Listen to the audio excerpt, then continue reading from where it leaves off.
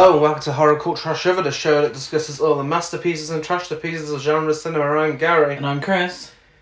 And we're finally here. We've reached that point. We have. This is one of the first films I really thought about when we first started this podcast. And it's taken a while. This is one of the first films. This is one of the first films I think about every time I start the day. Just thanked life that I didn't have to watch it until today. We are talking about the holy grail of pop stars do film. We're talking about Glitter. From 2001. Yes. So we've covered a few, haven't we? Yes. Spice World. S Club C and Double from Justin to Kelly. Crossroads. Yeah. Yeah. We haven't touched Madonna yet. But I think Madonna deserves an entire season, an entire month dedicated to her. But in terms of pop stars do terrible films, this one is the one that's eluded us so far. Yeah, so directed by Vondie Curtis Hall, the director of Gridlocked, Redemption, the Stan Tukey Williams story, Waist Deep, Abducted, the Carlina White story, Tony Braxton, Unbreak My Heart, Faith Under Fire, and episodes of ER, Gossip Girl, Boston Legal, etc., etc. What was his excuse? If you've directed episodes of Gossip Girl, how the fuck do you get something like this so wrong? Well, Gossip Girl would have come after this. So learn his lesson, maybe? Maybe. Was this debut? No. This is well into his career. And if you look on IMDb, it looks really odd in his filmography. It really stands out. It's a really strange choice. Made on a budget of $22 million, and worldwide, it made $5.2 million. Oh, no. There's a reason for that, though, isn't there, apparently, to Mariah Carey? We'll get to that shortly. I'm sure we've had worse than that, though, haven't we? Oh, yeah, probably. Yeah. But, actually, no, we'll get to it now, actually. So, starting off the trivia in style. Mariah Carey's in this, for anyone who doesn't know. Yes. This is Mariah Carey's film. Released an album alongside it, classic move, what we've noticed with all these films. In an interview in 2010, Mariah Carey stated that she believes the film's failure with the critical and box office reception was due to the soundtrack being released on September 11th, 2001. Of course, the date of 9/11, the date of the terrorist attacks on the World Trade Center. Word for word, her exact quote was, "Here's the thing that a lot of people don't know. That movie was released on September 11th, 2001. That's bullshit. Could there be a worse day for a movie to come out? I don't even know that many people even saw the movie." Hun. 9/11's nothing to do with why people hated this fucking film. A terrorist attack is not an absolute tragedy. A real sad moment in history is not the reason that this film failed. No. Well, wasn't it pushed back 3 weeks? Pushed, but the thing is, she said the film was released on that date, but it was the soundtrack that was released on that date. I mean, you could maybe, because bad films have done well at the box office in the past. And Mariah Carey was a huge star in 2000, still is to this day. But during the 90s, Mariah Carey, probably more in America than here, but here as well in the UK, was a huge star. Yeah. Her songs were number one for weeks on end. One Fine Day, it was One Sweet Day, One Sweet Day was number one in America for 10 plus weeks. She was a huge star. So this film should have done well. Yeah. Yes, the soundtrack came out on 9/11. Yeah. Real tragedy.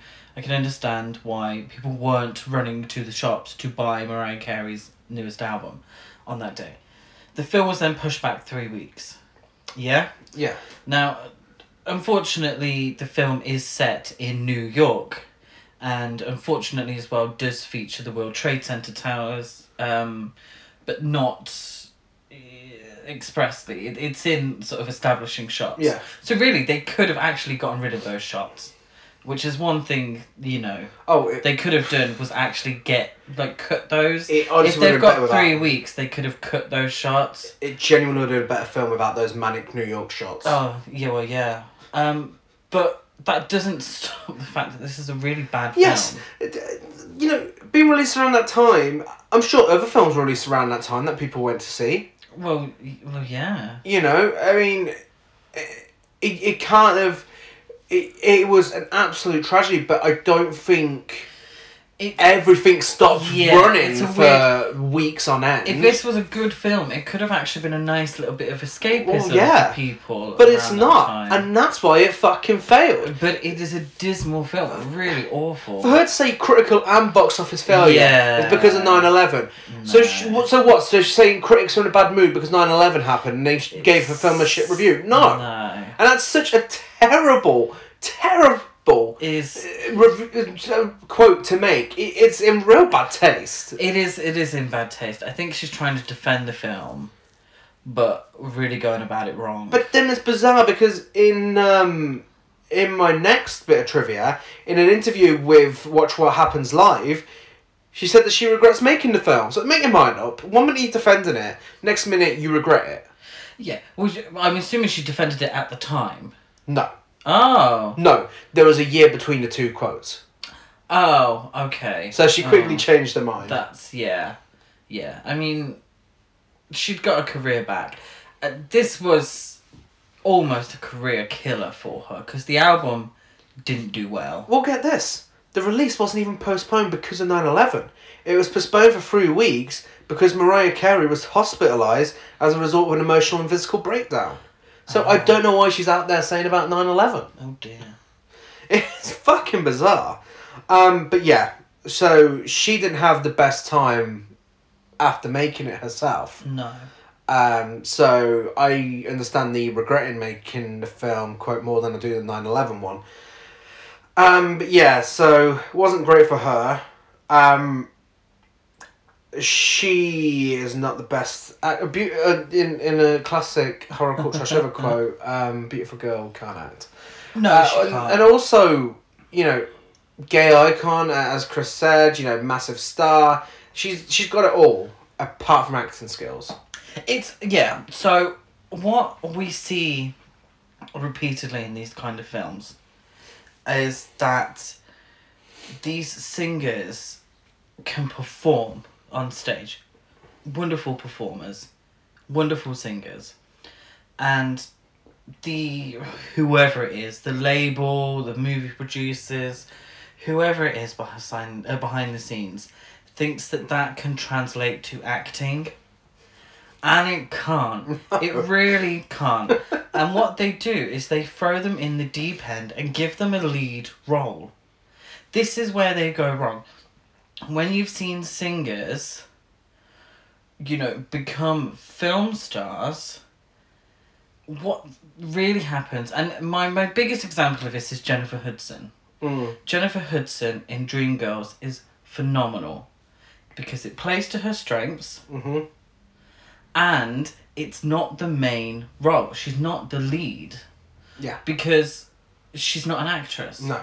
She can emote through song and does that really well, so it plays to her strengths. But she's also not forced to lead a film when she is not a trained actress. You see it repeatedly. Britney Spears in Crossroads is forced to lead a film when she's not an actress. Yeah. And it really sticks out here for Mariah Carey. Unfortunately for Mariah Carey as well, in Glitter, these songs are fucking abysmal. Yeah. Even they don't play to her strengths. Yeah. Because it don't work. No. I've also, sadly, back in the day, not from my own choice, I've also seen her in a really bad Adam Sandler comedy, You Don't Mess With Zohan or something like that. Yeah.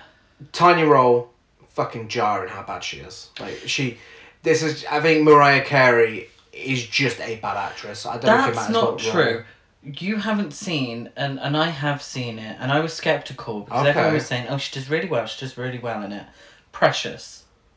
Oh, I didn't know she was in that. In Precious, she is really, really good in a very small role. So do you think she's got a bit of a Jennifer Lopez about her then? Like, Potentially. got better as... got better as she went along. Yeah. And people worked. There's a scene with her and Monique.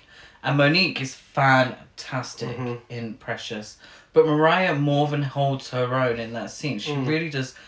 She plays one of the social workers that has a scene with Monique when she's trying to get Precious back.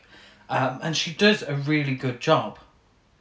But in a small role. Yeah. You know, here she's thrust into lead actress territory with absolutely no acting background whatsoever. It don't work. It don't work, and it never has, and it never will. It really doesn't work. Well, this is all her idea. Can you name any? Sorry. Can you name any singer that has gone onto a lead film role? Yeah. Jennifer Lopez, Hustlers. No. Well, she's a supporting actress in Hustlers. Was she? She was. Yeah, she was. I mean, she found like the actress. lead. I know. I mean, from a singer and their first role. I mean, Jennifer Lopez was an actress as well. Yeah. Way before Hustlers, and she was an actress before she was a singer, I think. But you think of a singer who has been thrust into a lead role straight away and has done a great job. Now, Lady Gaga had already worked on TV a lot. She was in American Horror Story, so she'd sort of done some acting. Yeah. Very different, but she'd done some acting before A Star Is Born, and she was very good in A Star Is Born. But I cannot think... If anyone can think of one, there probably is one or two where this has occurred. Whitney in The Bodyguard? I haven't seen The Bodyguard. It's... the reception it's had over the years is kind of leads me to think Could be Whitney. Yeah. It'll be interesting. To look into. Joe in S Club 7, seeing double. Joe in Aquamarine. If anyone can think of any, please let us know. That'd be really interesting. But off the top of my head, I can't really think of any because it don't work. Well, the acting thing was actually all Mariah Carey's idea. She started shopping her film ideas to studios in 1997. She started writing the songs for the soundtrack before it got a green light, and Carey admits that when the project was approved in 2000, she found songs for the movie that she'd written and forgotten about. Probably for the best. She was only supposed to do 6 songs, but many collaborations with producers, writers and artists, including Jimmy Jam, Terry Lewis and Rick James, led to her writing the entire soundtrack. And she also worked on a song with Prince, but they missed the deadline. There's definitely no song with Prince in this soundtrack. No, it's... I'll get more into it a bit more, but... The best songs are songs that she didn't even write. There's some good songs, just not hers. The film is listed amongst the 100 most enjoyably bad movies ever made in the official Razzie Movie Guide. Oh, come on. Not true. This isn't even so bad it's good. This is just really bad. There's a few scenes, but not enough to make it a trash to piece. This was, and I'll say it now, this was so bad I had to crack open a window because I was overheating with how annoyed I was at how bad this film really, truly was. Instead of releasing the film on DVD, 20th Century Fox... now, I noticed this when it started, how it's like 20th Century Fox presents, and hang on, no it's not, it's Columbia. They surrendered the rights to Columbia Pictures, which distributed the film outside of the US. It made just over $5 million worldwide, and was universally panned by critics. The soundtrack CD was the weakest selling album in Mariah Carey's career, prompting Virgin Records, EMI, to sever their ties with Mariah Carey. That's so... Do you know how shitty that is? One album. Where she has really ruled the charts for the best part of a decade, and then she has one flop, and then like, oh no, they're not working. And a tie-in with a film as well. Exactly. You think they'd give her a bit of leadway. But yeah, it shows how fickle the business is, and it really, you know, I don't say it lightly, this could have been a career killer for Mariah Carey. No wonder she regrets it, because this almost destroyed her career.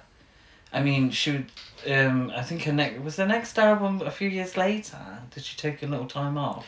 I assume so. The Emancipation of Mimi is a fantastic album that came out a few years later, and I think that really kick-started her career again. If I'm not a massive expert on Mariah, but during filming, tracks using backup singer Mary-Ann Tatum were used in place of Mariah Carey's voice to avoid bootlegging. Carey recorded her vocals close to the release date of the soundtrack, and all lead vocals used in the film are hers. And they are, and she is a wonderful, wonderful, wonderful singer. Oh, of course. Completely wasted. Yeah. there's also not a whistle tone to be found within this film. Yeah, I know. Which is shocking. But, I mean, maybe it was in the original version, because the original cut of the film ran at 2.5 hours. Fucking hell. The music, as noted by Vondie Curtis Hall, director, was what made the editing process so difficult and protracted. Don't blame the fucking music. No. Fucking terrible filmmaker. This isn't even well made. It's fucking terrible. And, I mean, the music, if it did make the editing more difficult, then the way they solved it didn't help, because I don't think we get a single full song in this film. Maybe the one at the end, the telekinetic song. Yeah. Because every song is just cut down really short. Yeah. But then we just get people talking shit in its place. It's difficult, because all the songs sound the same to me. A lot of them sound the same. Though Mariah Carey has since disowned this film, Max Beesley, on the other hand, still stands by it and defends it. Okay. What else was Max Beesley in? Probably not a lot if he thinks this was good. Yeah.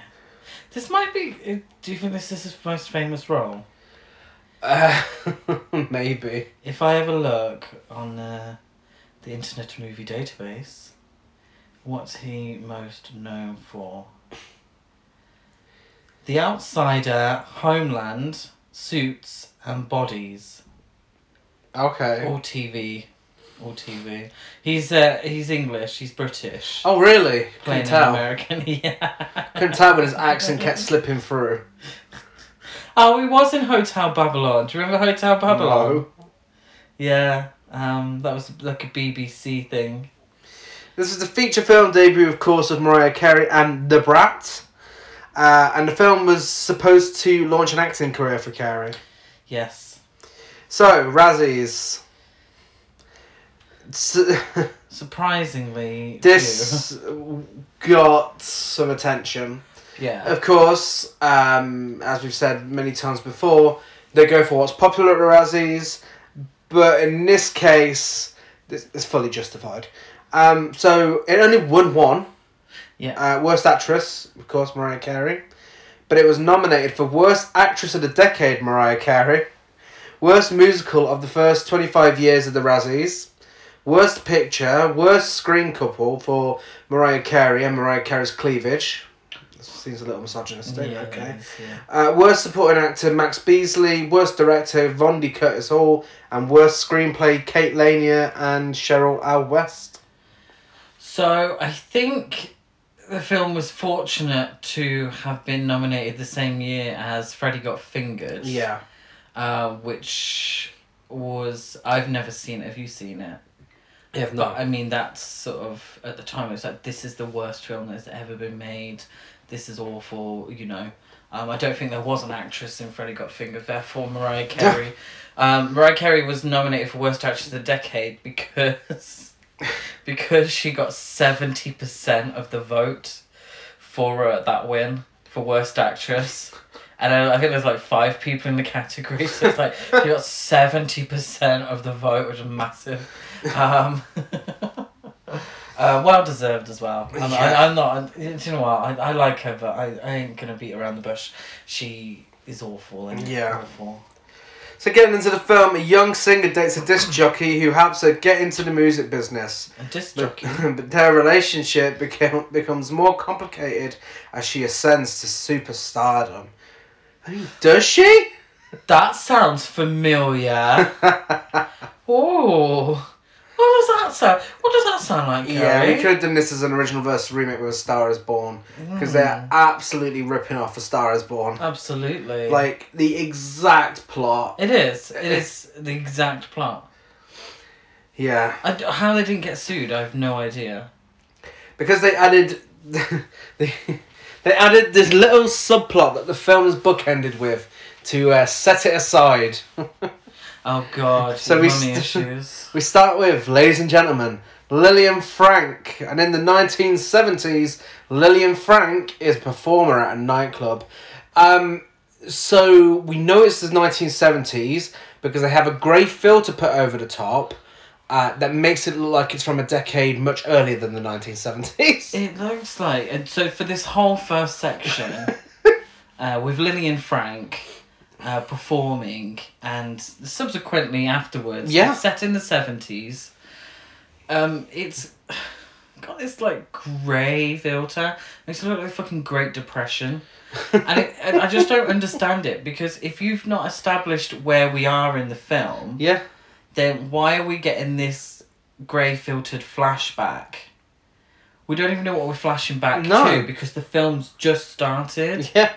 It's so fucking ridiculous. Lillian Frank's on stage. She's a wonderful singer in a nightclub. Yeah, she's giving big hoop energy. Her performance is actually serving Mariah Carey on New Year's Eve. Yeah. Yes, we get a little heckling from the crowd. I've been waiting long. Uh-oh, drunk again. Well, she goes, been waiting long. And someone's like, too long, baby. And then someone's like, oh, a bit drunk. Drunk again. That's alright, baby. You take your time. She is giving Happy New Year, everybody. It's really badly shot. Like, the camera work's fucking awful. I don't know why they thought this was a good idea. And it's like a jazz club in the 70s, but it's made to look like the Great Depression, like fucking 1920s and 30s and shit. She tries to get the crowd on her side with her torch song Lily's Blues, and a daughter, Billy Frank, young Mariah Carey, accompanies her on vocals. Young Billy Frank cannot fucking sing to save her life. Oh my lord. I'm like, oh! She gets her up on stage and it sounds like, you know, these like kids club versions of songs. So they get these like little kids to do versions, and they make their own videos. That's how Rebecca Black started out. Yeah, that kind of thing. But it's like they're trying to do an impression of Christina Aguilera. So it's like Christina Aguilera, but like after some helium, because it sounds like a child. And I kind of feel like, you notice like all lead vocals in this film belong to Mariah Carey. I kind of think this might be Mariah Carey with an effect put on her voice. Oh my god, no. Do you know what it's... And the pitch change. Do you know what it's like? It's like House by the Cemetery, where they get an older woman to try and do an impression of a young child.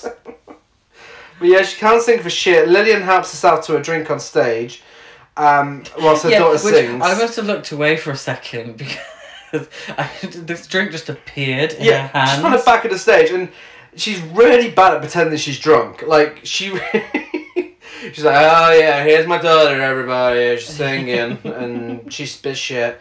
But the crowd go wild. The crowd go wild, but then Lillian's fired. That's what I don't understand. So the crowd go wild. Everyone's had a lovely time. Then they're outside Billy's father's house. Lillian tells him that she's been fired, and he hands her some cash.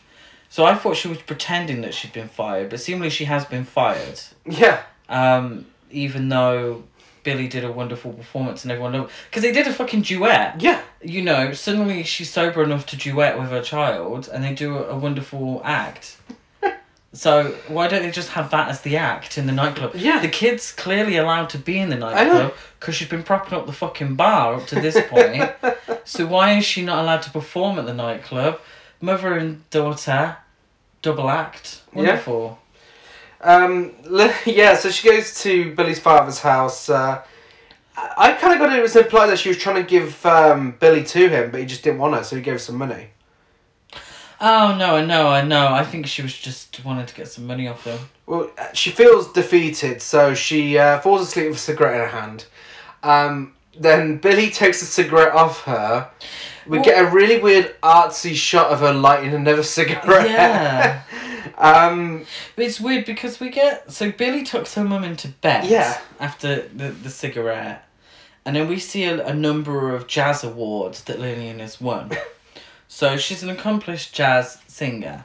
But the drinks got the best of her, you know? Mm-hmm. So then we cut to her sat up on the sofa, lighting a ciggy. Yeah. And then she falls asleep again and sets the house on fire. Yeah. Now I thought her mum died in the fire. I was like, oh, okay. Because if she's if she's fallen asleep, she drops this cigarette and the fire starts like right next to her. I did at college once a module on fire forensics, and we had a whole lesson on spontaneous human combustion. And 9 out of 10 of them were people who fell asleep with a cigarette in their hand. And they set on fire and they died. And people thought they just exploded because of how the fire was. So I thought we were going to get that. I thought, oh my God, are we going to start the film with, her mum setting herself on? No, they're outside afterwards. They're just watching the firefighters. Yeah, the building's evacuated. Yeah. And due to her mother's actions, Billy is fostered and has some really bad dialogue exchange with the aggressive-looking foster kids. They look like they wanted to bully her. Like, oh, this fucking bitch comes here. Weird. And then they're just like, oh yeah, we'll be your friends. So, Lillian gives Billy to the woman who comes to pick her up. Yeah. Billy has a cat in her hands. I don't know where this cat's come from. I never saw the cat before, but she's holding a cat. Yeah? Mm-hmm. So then she's taken away. Lillian's like, oh, I don't want to do this. They're making me do this. Isn't she? Yeah. She says that. And she's, when I'm better, I'll come and see you. Oh, bye-bye, my love. All that stuff. She goes to the foster home, or I think they call it an orphanage. Which is weird, because both her parents are still alive. So I'm assuming the dad should have some legal obligation as well. Well, that is weird how, she wasn't weird. given to the dad. But she's in this foster home as a generic ballad plays in the background. And these two girls, they're stood on either side. And they're like, I'll talk to her. And they go really aggressive, stomping over. I thought, oh, what's happening here? And all they do is introduce themselves, introduce their ethnicities, say, is that your cat? They stroke the cat, and that's it, best pals forever. Yeah. We get a montage of photographs of her looking really happy, really pleased. She's made friends for life, she's having a great time. And then we cut to 1983. Yeah, the grey filter disappears because we're in 1983 now. And adult Billy is in a club with her foster care friends, Louise and Roxanne. They're dancing away to short versions of various songs, including Heart of Glass by Blondie. And then they meet Timothy Walker, who offers them a contract as backup singers and dancers to the singer Silk.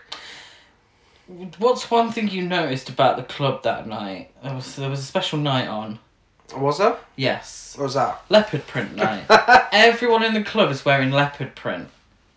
Did you not notice that? Yeah, it's the 80s. Even Timothy's wearing... Oh, it's not the fucking 80s. Even Timothy's wearing leopard print. For some reason. Yeah, he's played by Terence Walker. Yes. Yeah. He's also... Terence Howard. Terence Howard, even. Who's Terence Walker? Timothy Walker. The there you go. Yeah. Again, no one's particularly good in this film. He ain't got much to do, really. I think he's an accomplished actor. He gets one big moment at the end. He gets one big moment. He's not good in it. He introduces himself and his very quiet girlfriend Silk. She doesn't say anything, so I think she's shy or she's arm candy or something. And he's like, "Oh, do you want to be in a group?" And then so we might have to tone down the look. Which is funny because they do look hideous. Billy initially says no. Yeah. But during a very short walk home, she is reminded how poor she is by Roxanne and Louise, and therefore they manage to convince her to sing backup for Silk. Yeah, so all she needs to do is just stand there and go, hoo, hoo, and then that's it. There's a lot of scenes where somebody makes a decision, and then it's literally, in terms of the film, 30 seconds later, they change their mind. Yeah. And so a completely pointless scene. She just said, yeah, oh shit, yeah, I am poor, sorry about that. Because her being reluctant to do it isn't really explained why she's reluctant to do it. So, what's the point? It doesn't add anything to her character. No. She just says no and then says yes straight away. Yeah. Like, it doesn't build anything.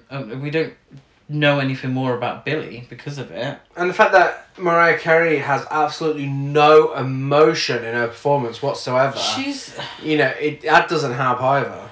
I don't like to judge anyone for stuff like this, but they've put so much makeup on her. Like, really, they really have. She's constantly got, and it's very visible how much makeup she's wearing. Yeah. And I know, I'm not saying she's had a facelift, but it makes it look like she's had a facelift. So it's weird. Did you get that? Yeah, like, she's absolutely. Always just so like, much. Any crying scenes or anything, it's hard to tell if she's actually upset.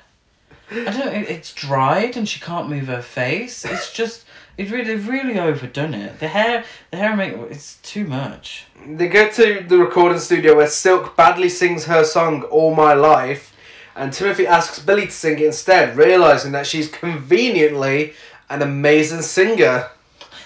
Yeah, it is weird that he asked them to be backup singers without actually hearing them sing.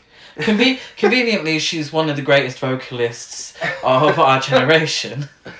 Later that night, they go to a nightclub hosted by Julian Dice Black, a cool DJ who looks suspiciously like Billy's dad. Yeah, so what Timothy does is he turns Silk's microphone down and Billy's up, and then gets Billy to sing the verse. And she sings it in a quintessential Mariah Carey style, which is very, very clearly a lead vocal. Yeah. But yet no one questions this. Silk's there like, oh, still living her life, singing along. She's like, well, why is she singing lead and not backup? Like, what's going? Why is she improvising here? Why is she adding these notes that I'm not doing? Where's this coming from? But anyway.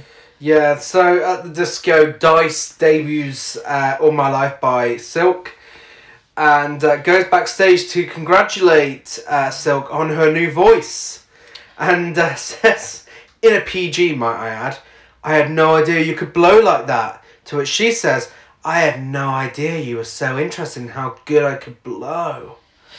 In a PG. I've got here, and I wish I would have copied and pasted a photo of some sort, because I'm forgetting. But I've got in capital letters, these outfits are not 1983. God. They are Skegness Market, Crossroads, karaoke bar scene. Yeah. That is what these outfits look like. They are awful. This for the whole film, and I'm going to keep bringing it up because it's going to keep rearing its ugly head. This is meant to be set in 1983. So 83 to 84, maybe into 85. It's hard to distinguish the timeline. But none of it looks like the 80s. No. It genuinely doesn't. The 70s didn't look like the 70s. And now the 80s don't look like the 80s. I don't get it. I don't understand why set something in the 80s and not... I'd rather they overdid it. But that's the thing, they don't need to set it in the 80s. No. Like, what's the point? I think, and I genuinely think, that they set it in the 80s because the copyrights for the songs... what's the word called when you have to pay to use a song? Royalties were cheaper than having to use contemporary songs. I genuinely feel that could have been a reason. Yeah. Because other than that, I mean, the costuming is not the 80s at all. And like I said, I'd rather they had just overdone it. Yeah. I'd rather have seen fucking Valley Girl. Yeah. You know, and just really exaggerated it all. Because it's just... And in the film itself, they all... You know, it's said a couple of times, oh, well, this is the 80s. Just to remind you. Which, no, it's not. Yeah. A photographer shows up and wants to take a picture of the group, to which Silk says, oh, you don't need them. They're just backup. And then she raises her fur so the photographers can't see the backup singers. Billy is fuming, so she smiles and responds to this by singing at Silk whilst leaving the room. Which helps Dice discover that Billy is the real singer of the song, as a means to cover up Silk's abysmal singing ability. Yes, which I'm assuming Silk is aware of. I mean, yeah. She must know that that's not her voice. That's not what she sounds like. I mean... So why would you be so shitty to the backup singers knowing that they know a big secret? Yeah, and also, can we just discuss how hilarious it looked when Mariah Carey was singing in the scene? Yeah, it's so it was so badly dubbed on top. It's so, like, kind of aggressively singing a non-aggressive song in someone's face. It's so weird. While smiling as well. While smiling. Dice goes back to the DJ decks and informs the audience that they can dance, they can sing, and they can even make love to the DJ if they want to, and then tells them to get it on. He heads down to the audience where he hands the microphone to people who rap about the beat, ripping the S off Superman's chest, and not getting close to a fine behind. Yeah, she also raps about Elliot Ness. Now, you know Elliot Ness? Yes. You know, so that was Kevin Costner's character in the Untouchables film. Yeah. Which was based on a TV series. Mm-hmm. Because in 1983, Elliot Ness, the Untouchables, the Brian De Palma film, hadn't been released. No. So this young lady is rapping about a TV show from the 1950s about Elliot Ness. It's really weird. But I also didn't the Fugees have a lyric reference to Elliot Ness as well. I think maybe that's where they got the influence from. Definitely not 1983. I was just about Elliot Ness. Why is she rapping about Elliot Ness in 1983? He then walks over to Billy and everything slows down behind him. What was that effect? I have no idea, but then Billy starts singing and she sings the following lyrics. I feel it and I like the beat. You're making fun, that's what it was, and I'm getting into it. You know, to quote Dorit, I speak 4 different languages and that makes no sense in any of them. I mean... It was like she was just giving a bunch of random words. It was like, try and put these together. I don't... So, is she meant to be freestyling? Yeah. And that's the best she can come up with. Mariah fucking Carey, that's the best she can come up with. Well, it's on the spot, isn't it? Sorry, the other one was singing about Elliot Ness. Elliot Ness. I mean, that's you know... You talk about niche references. Why wasn't she singing about fucking Rod Sterling in the Twilight Zone? We then get a really awkward shot of Billy's friends dancing badly. Went on for far too long. Do you know what shot I'm on about? No. Where the one of her friends is doing a whole putting her arm up in the air and it goes on forever. Dice wishes to produce Billy, but she raises concerns about her contract with Timothy. But he's like, no, I'll sort it, you know, I'll give you a career, get you famous and whatever. And he's like, oh, well, how can I reach you? And she's like, you're Lucky 7, right? You'll figure it out. No, he's giving you a fucking contract. Give him your fucking number. Exactly. Tell him where to reach her. Also, I don't understand why he shoves a microphone in her face for her to sing. Yeah? She does a lovely job. Everyone gives her a round of applause. He then leads her outside so they can talk about a contract. Yeah. Yeah. She does her whole "you're unlucky number 7" whilst walking away. Yeah. And she goes home. He's like, "Oh, I've got to go back inside and finish my DJing." I'm like, well, she was inside as well. I mean, she was on a night out, or she was... Yeah. I think they work at the club as well as dancers, or I don't know. But, like, you led her outside. Why is she going home? Why is she walking off home? She needs to finish her night out. Are you sending her home? Sending her packing? The fuck? It's just, and it's just really inconvenient as well. Like, give him a way of contacting you. I know, yeah. You're getting a fucking contract. Yeah, like if someone offered you a job and you're like, you know where to find me. What? We just met. And Who then, are you? as she walks away, she bursts into CGI glitter for one of the greatest transitions in cinematic history. It's not glitter. What is it supposed to be? It's a sparkler. You know, like make sure you're wearing a glove whilst holding these. It's like a sparkler that someone's like thrown on the floor. It's like it's literally it's not. There's no glitter in this film. I feel like it's like a sparkler. I feel like they wanted it to be glitter. It's like but when like welding and stuff, when that spray comes off. But it starts in her forehead, doesn't it? Yeah. It's really weird. She smiles and it starts in her forehead and then like fades.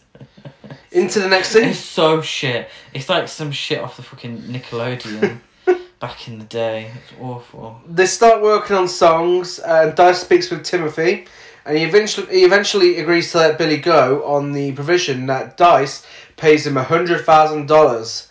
And he says...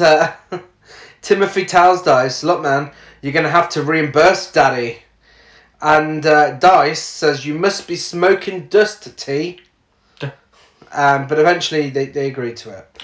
Yeah, they do. And what I don't understand is why there wouldn't be some sort of down payment. Because it comes back in the story. Yeah. You think, well, we'll pay it at least a bit, you know? Also, what I don't understand is why... I don't know if you noticed this, but Dice comes in, Timothy's sat on a chair. They both get up to go to the bar, but there's like a jump cut and then another jump cut of them going towards the bar. Like, it took too long for them to walk to the bar. But it's like... It's like, but it looks like they're teleporting like a meter ahead as they're going to the bar. It's so shit. Really badly edited. Like, what's the point? Well, I mean, we're led to think that's it, that the deal's all done and whatever. Dice, Billy and her friends go to the recording studio to record I Didn't Mean to Turn You On by Cherrelle before she performs it at various venues. Now, are we supposed to believe that Cherrelle doesn't exist in the universe of this film? Yeah. Or are we meant to think this is a cover? No one suggests either way, do they? No. This is the song that she sings. And, you know, it is a great song, and Mariah Carey does it justice, She you know. does. But what a fucking random choice. Yeah. Yeah, it's probably cheap, right? Yeah, and they probably assume no one would know it. Yeah. What? Oh, yeah. I think that Mariah wrote the songs for the film, but wrote ballads. Yeah. And they needed an upbeat song, so they just covered, you know, I Didn't Mean to Turn You On. She performs it, and she absolutely slays the performance. Mm-hmm. She's looking good. Feeling gorgeous, looking absolutely nowhere near the 80s at all, whatsoever. The crowd is loving it. And then we cut to Billy, and now I've got him down as Julian. Julian is Dice. Okay. Then we have Billy and Julian are sat on the VIP balcony. Julian is he's changed. He's changed. He's a different guy. How do we know that? He's wearing sunglasses. He wears sunglasses indoors. And these two label guys come over and ask if Billy has a contract yet. One is wearing a shirt with a CD pattern on. As Frankie Goes to Hollywood plays in the background. They leave, and Julian kinda makes a reference to them being a country music label by suggesting she'd have to wear chaps and ride a horse, and then tells Billy she deserves the best.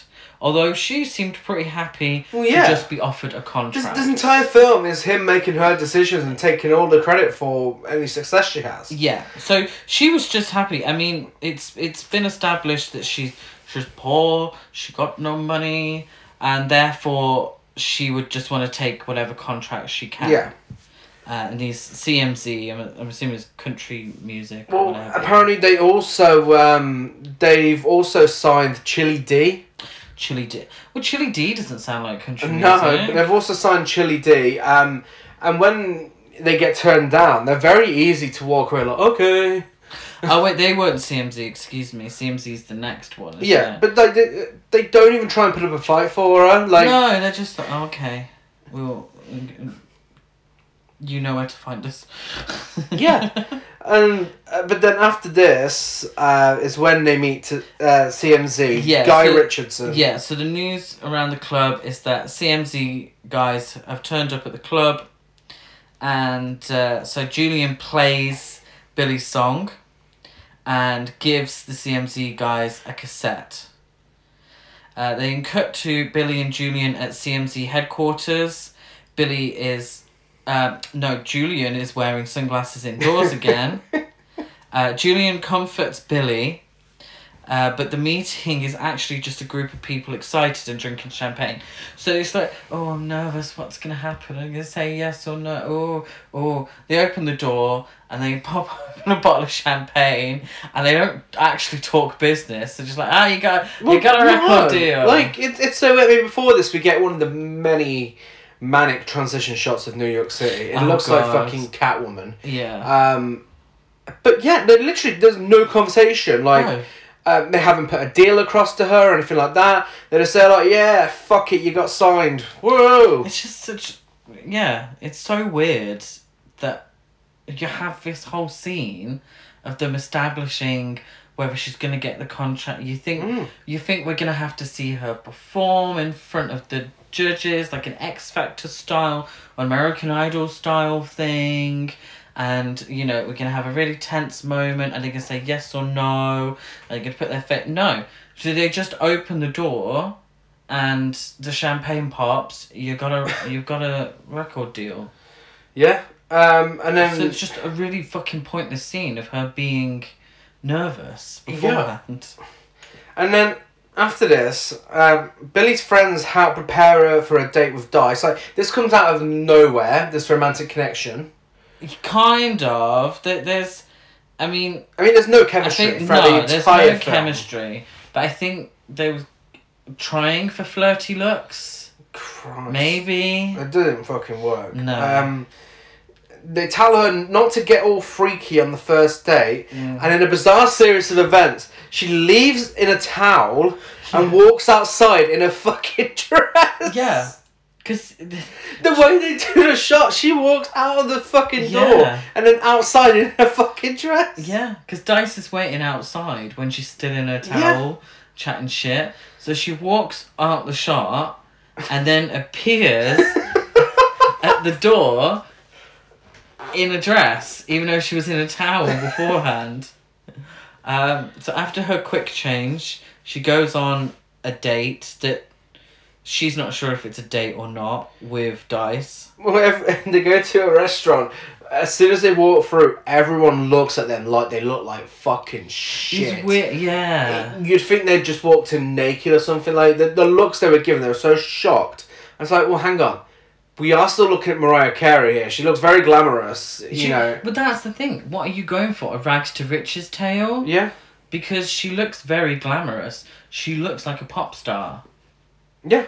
She is the moment, Billy, after receiving a rose and being picked up by Dice, asks if it is a date. But then he says it's not a date. Yeah. And then they make a toast to us. What? them as a business partnership. What the thing freaking pissed me off. This film is so cliched, so cliched, to the point of nausea. It's insincere to the point of nausea, and the one that really did it for me, where I was like, was this scene at the restaurant, because he orders for her, and it's escargot. She's like, "What's that? What's this in front of me?" It's snails. And she's like, "Did someone go all the way to France for this?"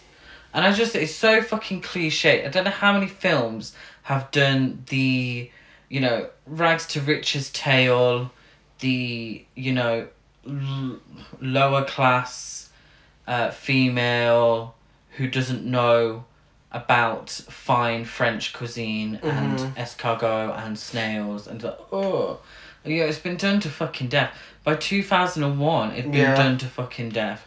It's like, fuck off. Yeah. Write something new. It's so fucking cliched. I just thought, fuck off. Yeah, and Dice asks her up to his apartment for 5 minutes whilst he picks something up.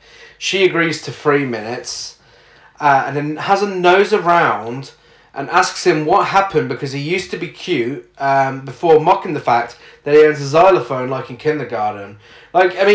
She was supposed to just wait there whilst he picks him up, and she was like, "Oh, you kidding me? This looks like fucking shit. You have a fucking xylophone and you're a fucking kid? What's wrong with you?" Yeah, and then he takes it upon himself to explain who Quincy Jones is. And goes into Quincy Jones, Grammy Award winner, did that. And he says, "This isn't a xylophone, it's a marimba." and where has this come from that Billy is thick or stupid or uneducated or uncultured? Where has this come from? So her mum was... The snail conversation. Yeah, but before this, as a development of a character, her mother was a singer, a well-renowned singer in jazz clubs. She was around music. She must have loved music even when she was put into foster care. Seemingly, she was at the foster home all this time, which is why she kept friends with the girls who were at the foster home. So she was never fostered or adopted. No. Seemingly. But that, I don't get... She seemed, in that photo montage, to have had a wonderful upbringing. Yeah. And a wonderful time with 2 friends. They loved their music. Why is this film suddenly telling us that she is, had a rough upbringing in the foster care system, and she's uneducated and she's uncultured? Where is this coming from? And what's this even, apart from being a massive cliche, come on, My Fair Lady, crap, why is this film doing this? It serves no purpose. Yes. Why can't she know what a fucking marimba is, and we can still have this, relationship between the 2 of them? Why does she have to be dumb in this film? She needs to know what a marimba is. The fact that I don't understand why she wouldn't know who Quincy Jones was. That's an insult. There's absolutely no way she wouldn't know who Quincy Jones was. So I don't know why he felt the need to explain. It just pisses me off because it's fucking stupid. It's so stupid and insulting, because it's always fucking women in these films that are like it. Maybe just explain more in a 2.5 hour cut. Maybe. Release the Carey cut. Release the Carey cut. They have quick PG... This is written by women. I know, it's shocking. Based on an idea from Mariah Carey. Yeah. They have quick PG... Based on Mariah Carey, who watched A Star Is Born. Basically. They have quick PG sex, whilst Lead the Way by Mariah Carey plays. Come on, underwear snogging behind frosted glass doors. And then she tells him, I don't do this. And he's like, "I can tell." "Ha, just joking." He then tells her that she's different, and they try to find some sort of chemistry but completely fail. Yeah, she explains that she has trouble trusting people, even though the film hasn't suggested in any way whatsoever that she has trouble trusting people. Like, how has the film shown us that she has trouble, apart from her just lying in bed saying, I have trouble trusting people? Like, she made fast friends really quick at the foster care. Mm-hmm. She was more than willing to take the first offer from a record label. Yeah. That she was given. It took barely any time for her to be convinced to do backup singing, and she actually didn't really have that much of an issue with her voice being used. She trusted that. I don't get it. Yeah. It's just because she said it, I have trouble trusting people. Well, after you don't. As the scene comes to an end, the song continues and we get the lyrics. I found myself reborn on the day that I met you. And if we move closer, then love will take over. As you said I didn't. Go on, carry on. As they move closer together. Literally, as the lyrics, if we move closer, are sang. So on the nose. They go to the studio to record Loverboy, the big single from the film. I didn't know the song existed until this film. I knew the remix existed. I didn't realise it was from the film, and that both versions were shit. Sorry. Later that day, they're driving around New York, and the song comes on the radio. So Dice obnoxiously goes to random cars, turning their radios up, because everybody's listening to it. Yeah. Billy calls her friends to tell them, and they turn it on. And Dice and Billy start bouncing up and down whilst at a payphone before they hug in slow motion. Honestly, what a fucking nightmare. You imagine just driving around and some fucking arsehole breaks into your car to turn up Mariah Carey on the radio.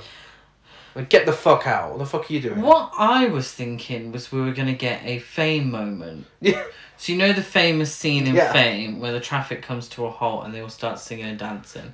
I was like, this would be great. No. It's just literally turn the radio up, give Louise and Roxanne a call, put the phone down straight away and have a snog. Like, that's it. In a sleazy series of events. Oh, don't. They're making a music video for Loverboy, and a wind machine blows off Billy's dress that she's holding up. Now, the actual music video for this song... she's not. No. So... Have you seen it? No, that's we watched remix. That's the remix. Technically, though, that's the one released alongside the film. Yeah, it was, yeah. And that's just her, just standing around on a racetrack. Yeah. But this video looks like... It's not like they're trying to do single ladies before its time. Yeah, so it's a plain white background. She's got massive hair. And she's wearing a bikini whilst holding a sheer piece of material. That's not her it's not dress. Even a dress, no, it's a bit of material. It's a sheer piece of material as confetti is falling. You know that large confetti? Yeah. That's falling from the ceiling. The director stops the filming and says the glitter cannon can't overpower the artist. Bitch, that ain't glitter cannon. That ain't glitter. Do you think the director knows what glitter is? No, there's no glitter in the bitch. There is no glitter in this film. And it's confetti. It's a confetti cannon. And he's French. I don't think the actor is. But the accent is French. It's giving me French. This is very bizarre. For another episode of early 2000s dialogue that makes Chris and Gary angry. Very, very bizarre. Because he says, is she white? Is she black? She's exotic. And then says, I want to see more of her breasts. Well, no, he says, after she says, is she white? Is she black? He's like, we don't know. She's exotic. Yeah, I was paraphrasing. Yeah.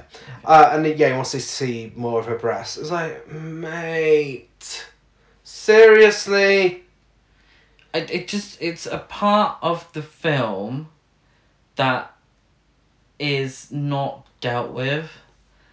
And is that played for laughs? Is it meant to be a joke? 'Cause I feel like Is it meant to be a joke? I mean, if this element was explored, you could have had a really interesting film. You could have. The whole idea of colorism in the music industry would have been really interesting. Yeah, I don't think that's where they were going with this line of dialogue. No, of course it's not. Of course it's not. But they could have. You know, and it's thinking about what this film could have been to make it stand out. Because it's such a cliched mess that actually that could have been a good idea. But it's not. So it just sticks out and it's just fucking weird.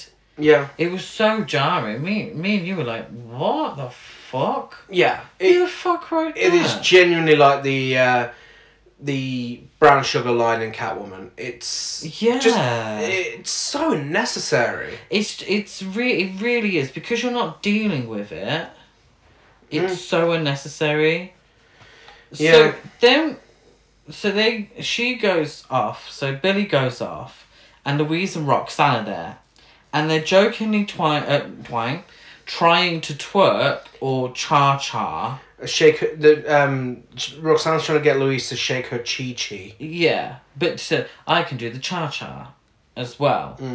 So it's the most personality they've shown throughout the whole of the film. But the director thinks they are a joke and suggests that they get strippers instead. Yeah. Which, I mean, it's...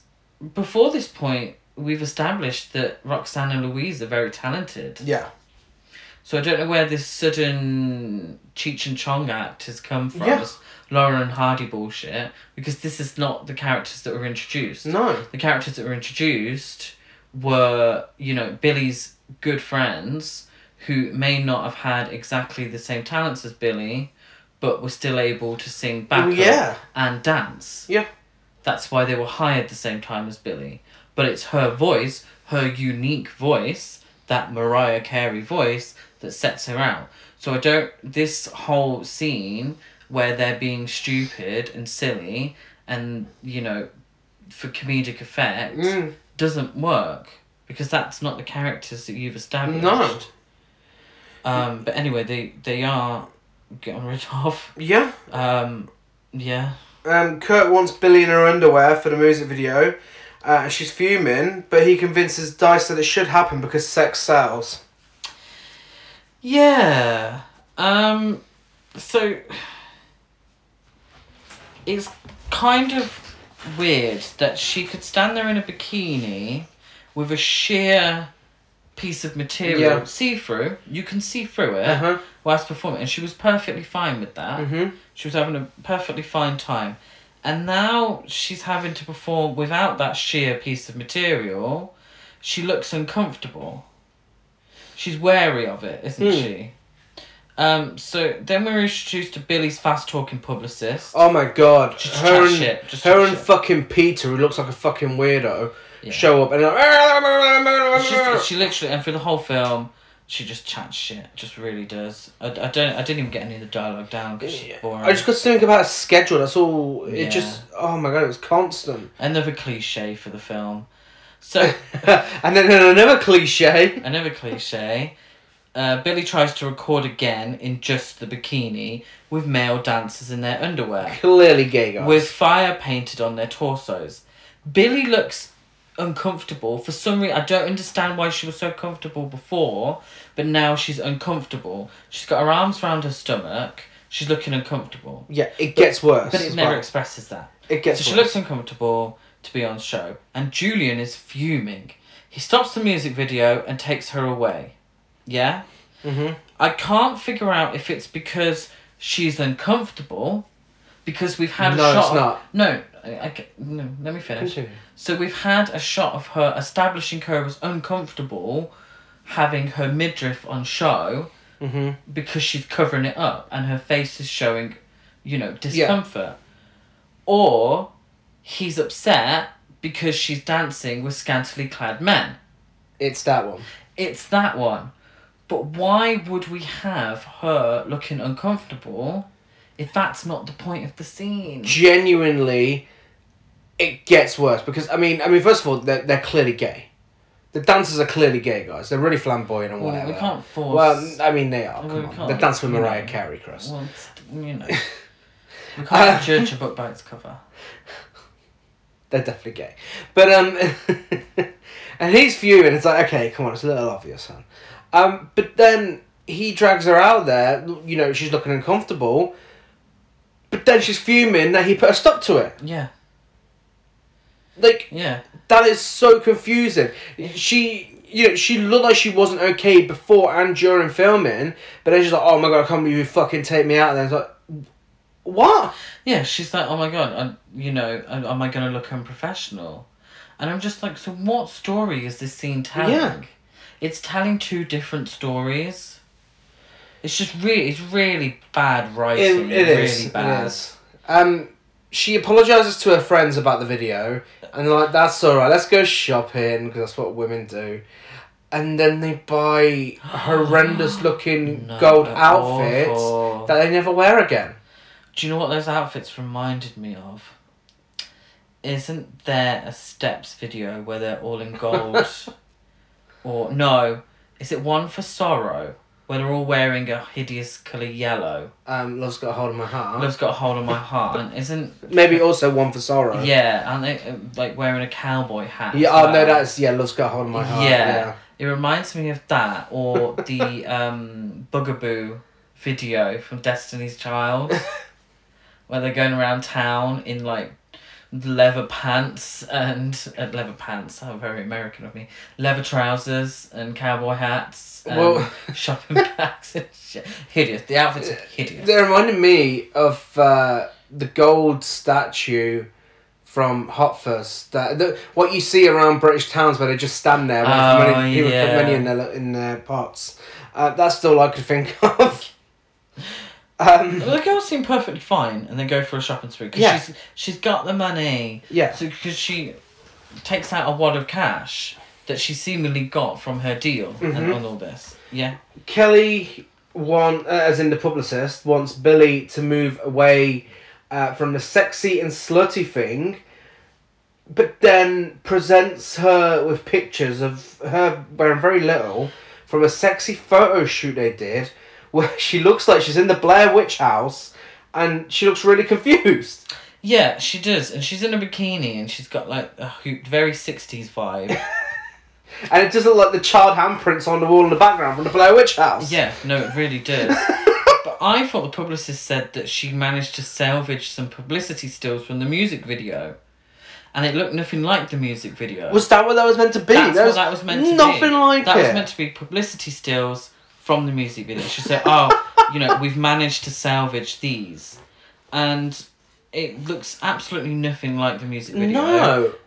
Because, number one, she's got this 60s inspired hooped like poncho thing. Yeah. It's hard to describe. And then her bikini bottom. She's really smiling. Yeah. She's having a great time being photographed in a bikini. But she also looks really confused as well. Yeah, a little bit. But then, so Kelly says, don't want you to go for the sexy slutty thing.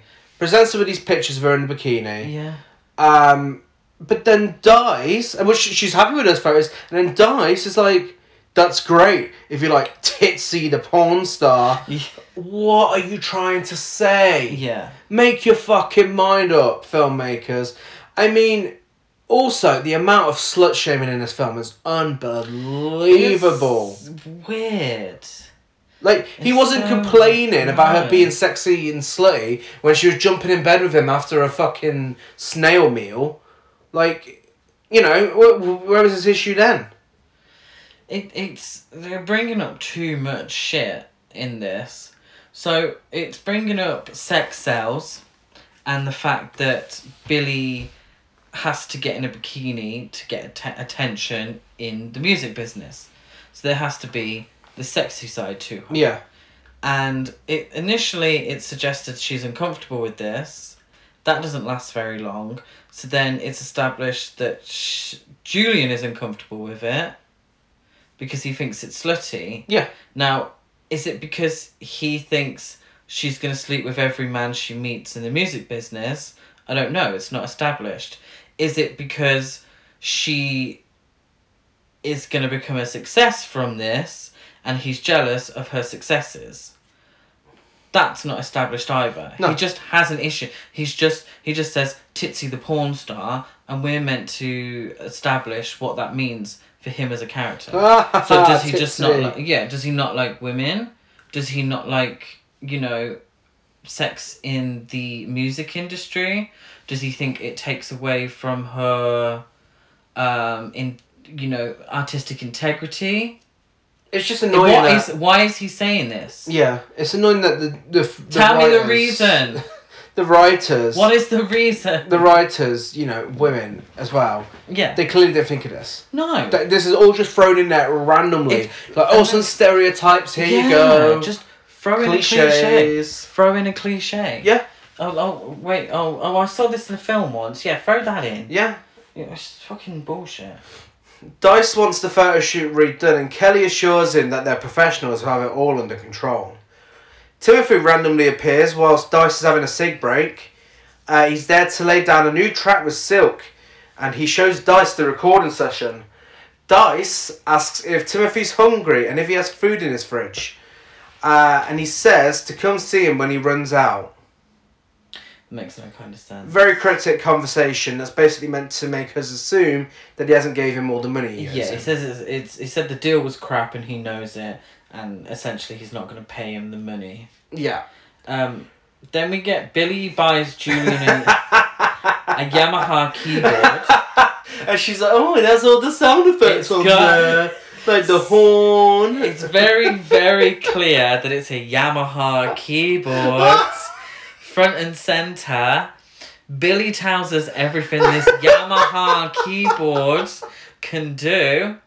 Isn't this great? Julian is so pleased because he's wanted a Yamaha keyboard for a very long time now. Yeah, and she treats him like a fucking child because there's obviously product placement. She treats him like a child, and she has to explain every fucking thing about this Yamaha keyboard. And then Julian says, oh, no one's ever bought me anything before. Like, no, bitch. I thought this was Billy's rags to riches story. Don't be telling me that your parents have never bought you anything. And not for Christmas, not for birthdays. Someone must have bought you summer. And he's so happy about this Yamaha keyboard to the point he asks her to move in with him. Yes. It's a promise Yamaha keyboard. Yeah. Not an engagement Yamaha keyboard, but it's a promise Yamaha keyboard that they can move in together. She then pretends to cry whilst going through a box of her mum's things and talks shit about her mum to Dash without showing any emotion whatsoever. Oh yeah, my mum. One of the reasons Julian invites Billy to move in with him is I think it would be nice to spend more time together. And 90% of the film so far has been them together. It's so weird. And also, why has Billy got a box of her mum's belongings? It's confusing because I thought her mum had died. I thought she had a box of her mum's belongings because her mum was dead. Yeah. You thought that as well, didn't you? Oh, yeah. Yeah. So, but why has she got the box? What's that about? Why has she got the box? It's true. She wasn't given anything like that when she moved out. No, she wasn't. And it's stuff like, oh, my mum used to wear this all the time. I thought she died. I thought she was dead. Well, she takes some pictures from it and puts them in a scrapbook. The pictures are her and her mother with the 70s grey filter on it. Oh, I know. And then she starts writing and performing reflections, to which she sings that she wishes her mum had the decency to have an abortion before giving her life. I know. The lyrics are literally, you could have had the decency to give me up before you gave me life. Oh my god. What a lyric. Like, are you mad? Are you mum? Do you want to be dead? What? What are you saying? But I don't get it. Because by all accounts, she actually had a very happy upbringing. It's true. She's had two best friends that have been with her through thick and thin. They've stuck together for all this time, through the foster care system and whatnot. By all accounts, she actually didn't have a terrible upbringing. And she was better off without her mum. So then she sits there and writes a song about having the decency to give her up before she gave her life. I'm like, oh my God. Like, seriously. That's some dark lyrics for a PG. Billy then goes to an adoption agency and tries finding information on her mum, but they don't have anything. In a completely throwaway scene that is only used for the last few seconds of the film where this shitty subplot comes back. Yes. When we're at the recording studio, management want an album ASAP, as the single has just dropped off number 1 after 10 weeks. There's a great dialogue. There's a great bit of dialogue exchange here as well, where Guy, the record label guy, says, there's a lot of great producers out there now. And Billy says, what are you saying? And he says, I'm saying there's a lot of great producers out there now. But this producer that he seemingly wanted to get rid of, which is Dice, has just produced a song that was number 1 for 10 weeks. But then he sends the rest of the demos over from the album, including Reflections, and the record label are fucking fuming. Like, the fuck are you sending me? He says they didn't like any of the songs, to which Billy says, that's impossible.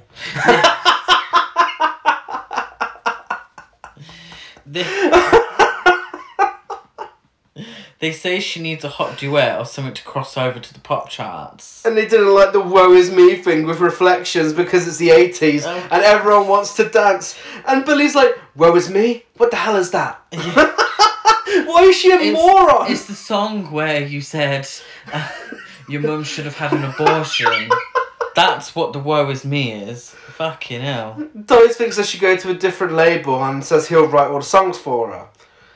Billy is randomly called to perform at an awards ceremony whilst driving around with Kelly and Pete. Now, correct me if I'm wrong, but I'm pretty sure if you are going to be booked to perform at an awards ceremony, they should probably schedule this and announce it a few weeks in advance. Exactly. Especially if you've just had a number 1 for 10 weeks, it's a big deal. But they want her to rehearse that day. They go straight there. Yeah. She's like, can you call Julian for me? And the publicist just brushes it off. And the weird thing is, before this, Julian seemed okay with this whole thing. Okay? I just need to establish, Julian seems okay with this whole thing. He'll have time to produce some music of his own. Yeah. Yeah? Okay. So, we then cut to Julian having a wonderful time playing music at home with his band. He's really getting into it and they're having a great time. Then at the rehearsals at the theatre where the award ceremony is taking place, Billy sees Raphael playing a ballad on the piano, which surprises me because I thought it was the 80s and people only like dance music in the 80s. Very strange. She's very impressed. Which surprises me because it's the 80s and I thought people only enjoyed dance music in the 80s. Billy then sings, so they swap places and she goes out on stage. I don't understand the rehearsal because she has no backup dancers. There's no lighting. There's nothing like that. No one has set up a stage for anything. She just goes out and sings into a microphone. And apparently this is the rehearsal. So Billy sings, and this is really confusing, I didn't mean to turn you on. Even though I thought Loverboy was the hit single. Raphael is impressed. Because it's the 80s and everyone loves dance music in the 80s. So, then we cut to them leaving the USA Awards, and the reporter lets us all know that Lionel Richie is the big winner of the evening. Because it's the 80s. And because nothing looks like the 80s, so they have to keep telling us it's the 80s by telling us how big Lionel Richie has won that evening. The reporter tries to interview Billy, but Julian, with a fully open shirt for some reason... Nothing on underneath. ...drags her away. Which is very strange because you'd think he would have wanted her to do the interview and together and all that business because it's part of being a star and he wants her to be a star because he wants more money, he wants her to sell records, blah de blah de blah. Anyway. Roxanne and Louise are pleased to see Billy on the TV, and Roxanne hilariously doesn't know what to wear, joining them for the after party. Absolutely hilarious. Tries on different outfits. None of them look like the 80s. At the after party, a movie producer wants Billy in a film. I have written here in capitals and exclamation points, please don't fucking do it. Because you'll end up in a film like Glitter. The film producer calls Julian Deuce instead of Dice, and Dice is absolutely fuming. And he states that he would be interested in scoring a film, but the movie producer doesn't give a shit. He doesn't, does he? No. Two shits. Billy is taken aside and told someone important is dying to meet her. And it's Raphael. He's a massive A fan. massive fan. And she's a big fan of his. Yeah. And so the weird thing is that Raphael is meant to be this big deal. A big enough deal that's, someone from the label has to go over and say, this guy really wants to meet you. Yeah. VIP area, all that bullshit. But they did kind of meet at the rehearsal. They could have talked to the rehearsal. They were there at the same time. Both impressed. Anyway, whatever. They could also have established this clearly made-up character as a big star if Raphael had been the big winner of the evening and not Lionel Richie. But, that would be interesting writing. And, of course, this film has none of that. Julian is absolutely fuming after meeting Raphael. Yeah, he's clearly all coked up. They have definitely, the part of this 2.5 hour film, they've removed the big drug storyline here because he is off his fucking face.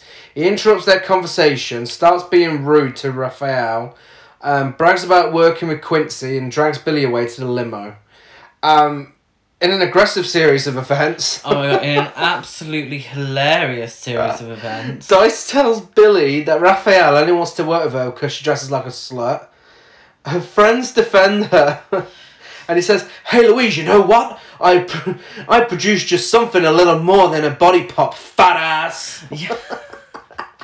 It's like, who you calling fat ass? He's like, you got plenty of ass.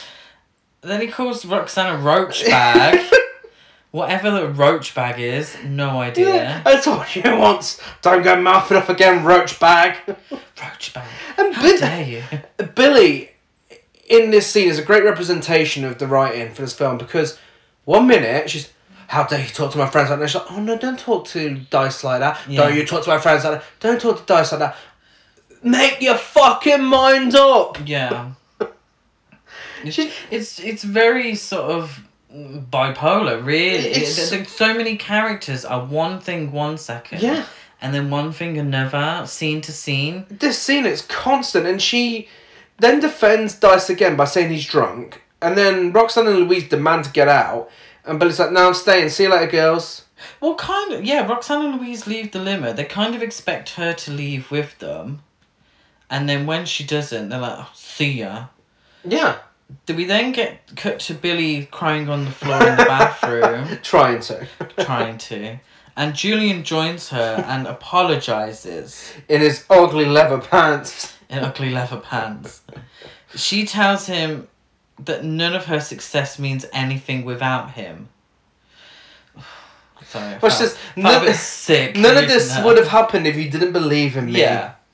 Yeah, it's absolutely... So, this is a plot point that's been established one scene and then dealt with the next, and it's like, oh, fuck's sake. So, Billy goes outside. It's very strange. Billy goes outside. Oh, this is a bizarre series of events. And sees a drunk woman singing. Now, the drunk woman resembles her mother. Identical. You could genuinely mistake them for being the same actress. So then I thought her and her mother had miraculously found each other in the streets. Yeah. It's ridiculous. And the woman stops singing and gives Billy like a knowing look, like a glance. And I'm like, are they not going to talk? Are they not going to interact? And then she just walks off. Yeah, and then the song starts playing, and the lyrics that starts with, "Dear God, it's all so tragic." Yeah. Yeah. Okay, yeah, so her mum's just walked past her and not spoke to her? Yeah. There's still nothing here to say that wasn't the case. But the woman's... The actress looks very similar Yeah. to her mother.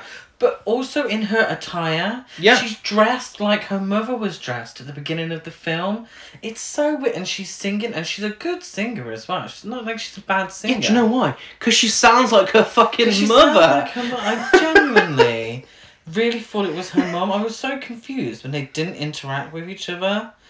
We then get Billy returning home with groceries, and she says, "You know we're doing Late Night Live tonight." Late Night Live obviously being a play on Saturday Night Live. Julian isn't there though. Who is though, Gary? Timothy. It's Timothy. He tells her about the deal and suggests he doesn't want to hurt her, but might have to. Dun dun dun. Yeah, again, I ain't being funny, you know, it's a very stereotypical look at a black male character in the film.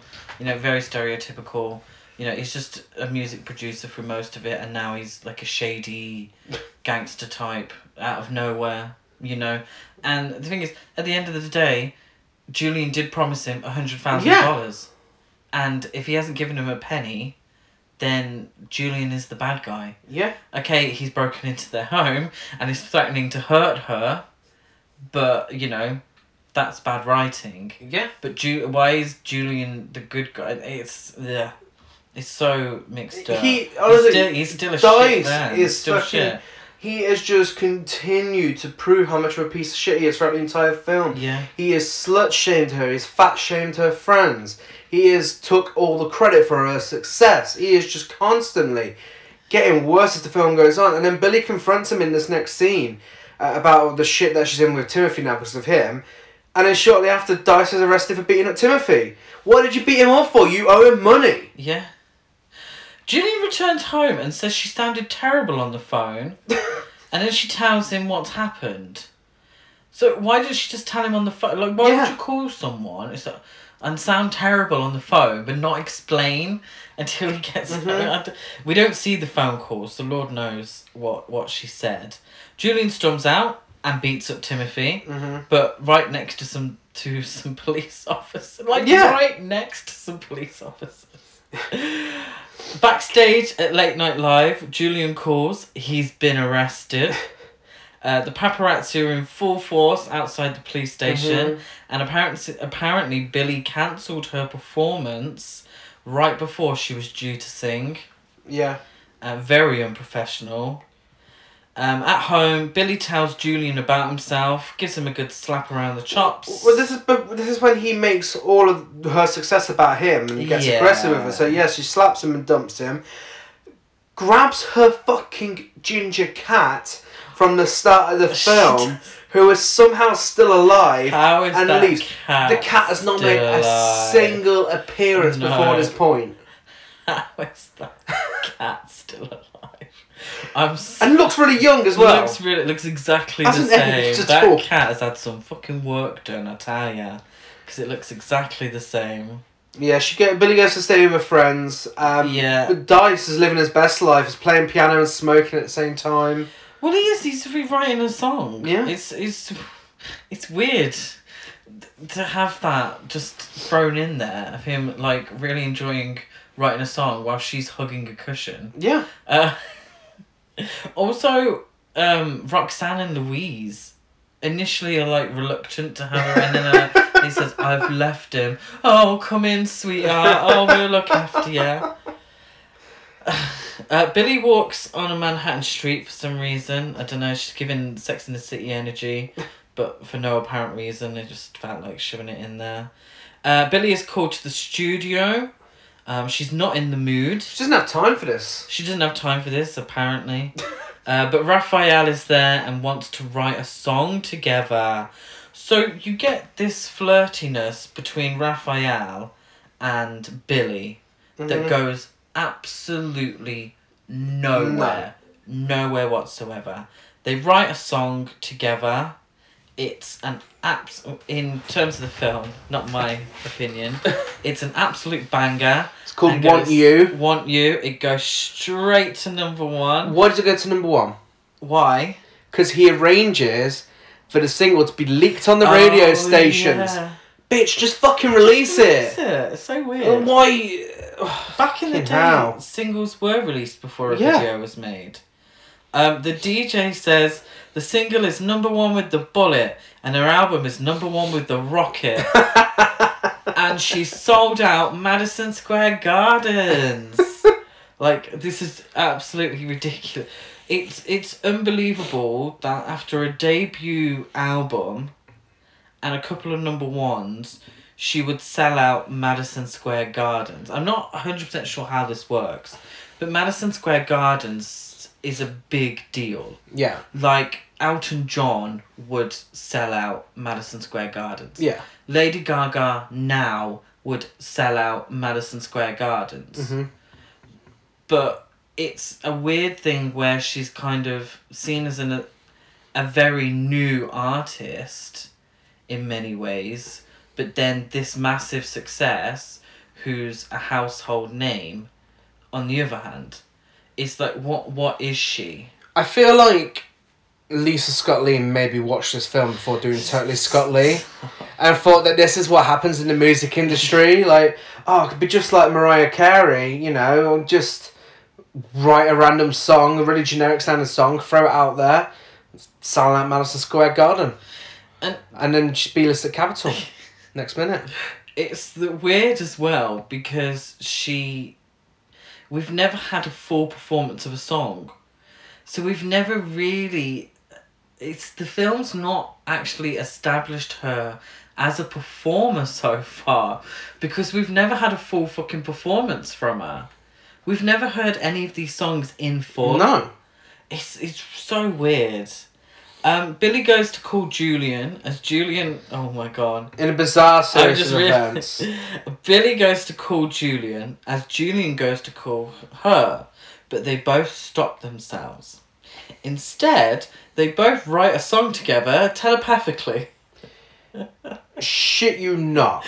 They're both really sad that, you know, the phone call wasn't answered, both sides. Yeah. And she genuinely sits down with a piece of paper, starts writing the lyrics, starts singing them, whilst he writes down on his music sheet the music notes and starts playing piano, and the way they edit it, it matches up perfectly. Yeah. It is a miracle. I don't know how they did this telepathically. No. Also, what's very confusing is why an artist with 2 number 1s, one of them being a 10-week run number 1, and an album at number 1, and she's just sold out Madison Square Gardens, but she's still sat in her friend's apartment in between 2 single beds. Yeah. Because she not afford anywhere buy yourself somewhere fancy. You know? You know, take your friends with you. You know, buy somewhere nice. If you still want to live with them, get a new apartment. Yeah. If you're this massive success, Billy is rehearsing in a dance studio, but she stops and she's absolutely fuming. She says she can't hear herself, and she also can't do this shit anymore. No. And storms out.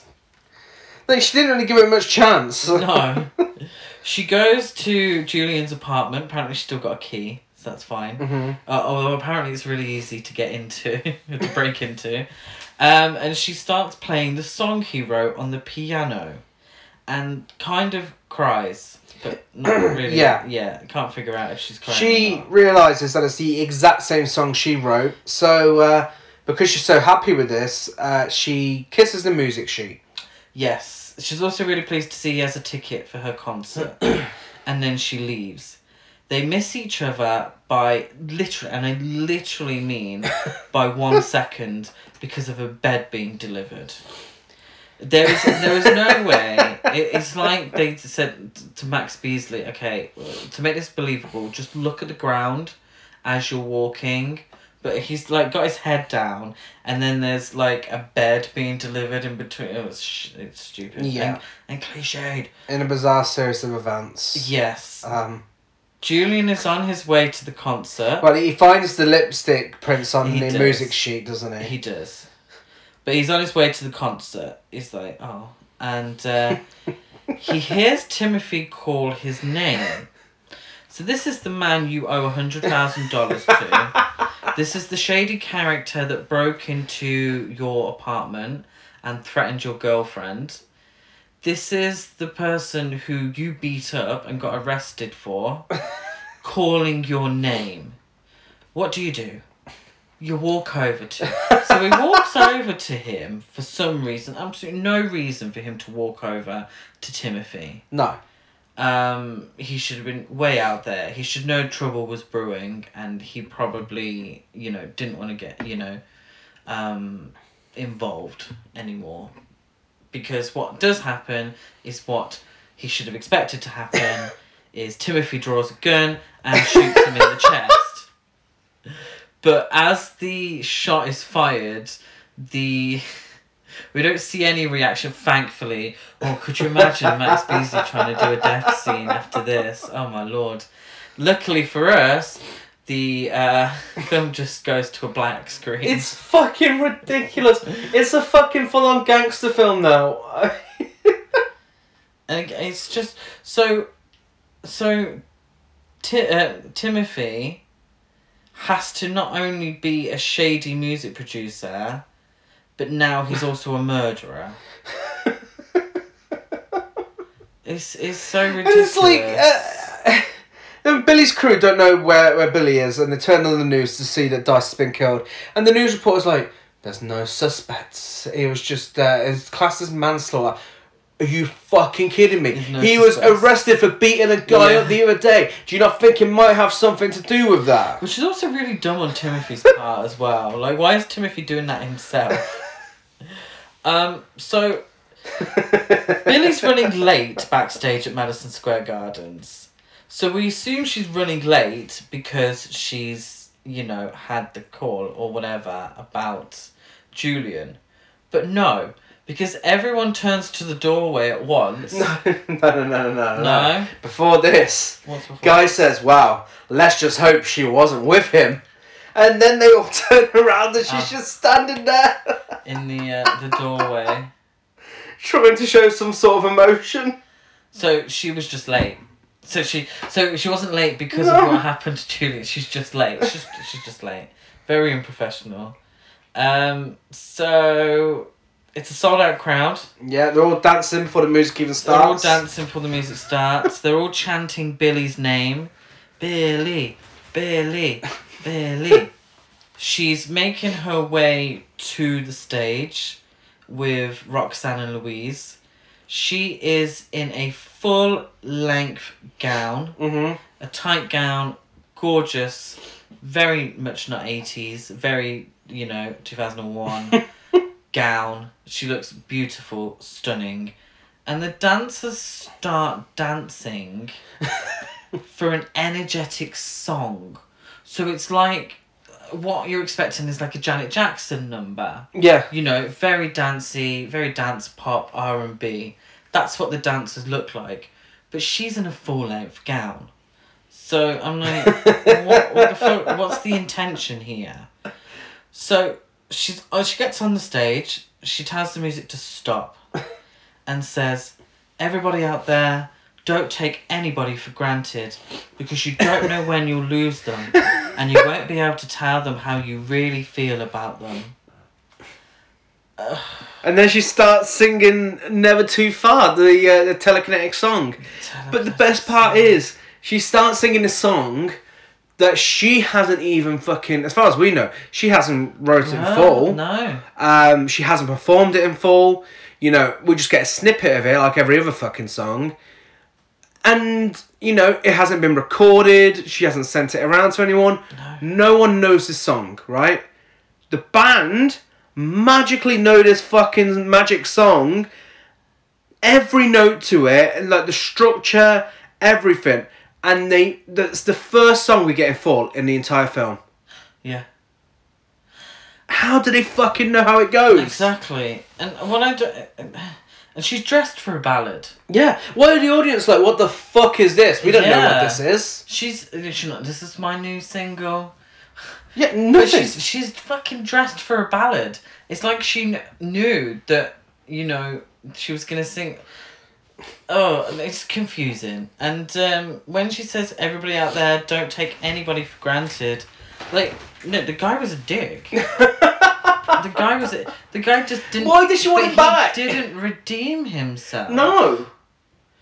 There was no redemption for him, apart from she suddenly changed her mind on him. Yeah. And wanted to call him. There was no redemption or anything. No. She is the equivalent. Stupid. She's the absolute equivalent of those people that slag people off, and then when they die, they go to the funeral and like, oh, they were such a lovely man. And she was saying that when he was alive. The obvious comparison, and this is a spoiler for A Star Is Born, but is A Star Is Born. Yeah. So he mistreated her in A Star Is Born, but it was due to his issues with addiction. He was addicted to alcohol. He was struggling with mental health. He was struggling with his career. There was jealousy there, but he, underneath it all, loved her greatly and dearly, and you know, was there for her, and she knew that, but he just could not overcome his demons. Yeah. That's not what happens in this. No. He has his demons, but they're not fully established. He's not a well-rounded character. It's very cliched. They're trying to give him, 20 different fucking characteristics that don't go together. It's just absolutely ridiculous. The ballad that she sings, I've described as flaccid. Because I thought it was just a perfect way to describe all the ballads in this. Yeah. Flaccid. It's boring. It's cliche. I keep saying cliche, but it's such a fucking cliched film. Me saying cliche is cliched now. But it's cliche. It's really boring, forgettable. It's such a shame. It really is, because Mariah Carey sings beautifully. Yeah. But it's wasted. She finishes the song and the lights go down. She's then backstage. All those people that paid all that fucking money to go to see her at Madison Square Garden. She stops playing her hit single that was #1 for 10 weeks. 10 weeks. So she could perform a song that hasn't even been finished yet, and then just walks off the fucking stage. Yeah. You'd be fuming. Well, that's the thing. It cuts to her backstage in the same dress, and there's a letter from Julian and a rose. Somehow. He fucking congratulates her on how well the Madison Square Garden gig went. You're dead! Yeah. You're fucking dead! How are you congratulating her on this? He never saw the performance. No! And then it gets even weirder. He says he loves her and that he has found her mother because social services gave him all of the fucking details. Yeah. They called him... So seemingly that was the number they still had for her. Called him. Now, if he explained they weren't together again, if they weren't together at the time, then they really shouldn't have given them, all this information. As someone who works they should have asked him for her number, direct number. Yeah. As someone who works close with social care, I can tell you right now that this guy... If he was a boyfriend, if he wasn't a boyfriend, they would not give him any fucking information. No. That is bullshit. Not even close. They would have to speak to her. Yeah. But it says, there was a call. They said that your mother is now clean and sober and she's living in Maryland. So, it's just fucking awful. Really awful. Because number one, it's impossible. They would not have given that information to him over the phone. Number two, this was really important to her. Why would he give it to her in a letter? Why wouldn't he just call her up and say, oh my God, I've just had the call. They said that your mother is alive. She's well, she's clean and sober, and she's in Maryland. I just wanted you to know, I know we're not on the best of terms, but I needed you to know this, so I called you straight away. No, he leaves it in a letter with a rose. So, she then gets in a limo, which drives all the way to Maryland, as another flaccid ballad plays. She's still in the same dress. So this was so important to her that she went straight away. She didn't get changed. She was like, I'm going to Maryland. You know, I need to see my mother. Her mother exits her home and they stare at each other for a very long time. Her mother looks the exact same as she did in the 70s. Exact same. You know, for someone who loved a drink, she's aged exceptionally well. They then cry and they hug it out without saying a single word to each other as the ballad ends on one long high note. The credits roll as another fucking ballad plays. Lead the way, the sex song. Lead the way.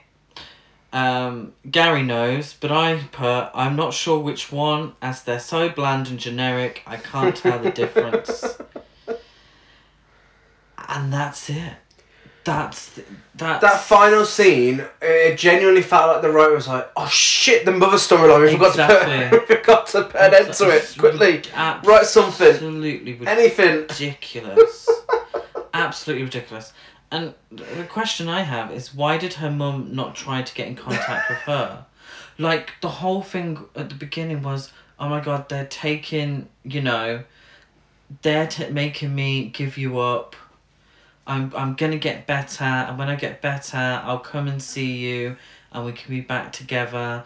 I love you, this, that, and the other. And it was believable. It was sincere. Mm-hmm. So then the letter's like, yeah, she's in Maryland. She's been clean and sober for a long time now. Why didn't she try to get in touch? Why didn't she try and trace Billy? Exactly. And that's not dealt with because they just stare at each other weirdly. Yeah. Hug and then cry at the end. That's one thing that Crossroads did, you know, better. Is because Kim... Yeah, but the thing is, she was at Kim Cattrall's door, they had a little conversation, and at least Kim Cattrall was like, no, I don't want a relationship, no. That's why I didn't call. Why I didn't try to find you is because I don't want you in my life. Goodbye. You know? Fucking hell. That's glitter. That is fucking glitter. That is... You cannot polish a turd. And that's shit. Or is there something called glitter? Is there some phrase about glitter and shit and whatever? I don't know. Yeah, no, it's not good. It's not even so bad it's good. It's just fucking awful. It genuinely is. Really, really bad. It's so lazy but so convoluted at the same time and so cliched, and it's just... Yeah. The writing is abysmal. It really... And I hate to go so hard on these films. It does make me feel bad, because I ain't there walking children in nature. I'm not there making films. You know, I don't know what it takes to make a film. But I've watched a lot. Neither does the filmmakers of this film. I've spent a lot of money watching films, and I expect something for my money's worth. Even if it was £2.50 off eBay. I expect something for my money. And this was abysmal. Really, just really bad. Really bad. Mariah Carey, as a singer, as a performing artist, deserved better. Yeah. Because even the songs are fucking abysmal. It's true. It really is. I'm sorry. And I love Mariah Carey. Redeemable. I love so many of her songs. I wish they would have just went through a back catalogue. Can we get this in the film?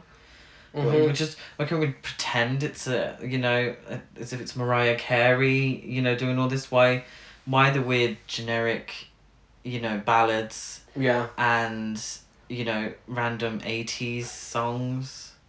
I mean, there was absolutely no reason why this was set in the 80s. no reason whatsoever. It was not 80s. It didn't feel like the 80s. No effort was put into it to make it feel like the 80s, so it was completely pointless. Yeah. But that is Glitter, so... Rant over. I do not recommend, don't watch. No, if you've already seen it, talk to us about it on social media. We're Horror Cult Trash over on Facebook and Instagram. Horror Cult Trash on Twitter. I'm dead at Gaz92 on Letterboxd. Gazmo205 on Instagram and GazCruise92 on Twitter. I'm Chris Barker 823 on Letterboxd, Twitter and Instagram. If you're listening on iTunes, don't forget to rate, review and subscribe and like and follow on everything else. Wow, we have a busy schedule coming up. So, Friday is our I Saw What You Did original versus remake episode. Yes. Tuesday next week is Hallinger. As a tie-in with Thursday's screening of Hellraiser at the Chapeltown Picture House in Manchester. Again, tickets are £7.50 and available from all our social medias. The links in our bio. There will now be a Dead by Daylight gaming session before the film and a trailer reel as well with other films from 1987. So come along. Yes. And if you're wondering why Hallinger to tie in with Hellraiser, because we've already done Hellraiser, so you can have the rip-off instead. Yes. And then Friday next week, we are kicking off Halloween season with Halloween 1 and 2. Because, as you may know, as we spoke about now for 2 years, we're finally doing it. All of October is dedicated to Michael Myers through the years, and we will be doing multiple films per episode, including this year's Halloween Kills. Yeah. So next week, Friday, Halloween 1 and 2. Do not watch. I do not recommend. No, I don't. I fully recommend watching. Yeah, and they're on Netflix as well soon, so no excuse. Yeah, that's cool. Yes. Yes, I'm very excited to be discussing what I believe is the greatest film ever made on the podcast. So yes. But we've already done Showgirls. Wow. Until then, we'll see you on Friday. Bye.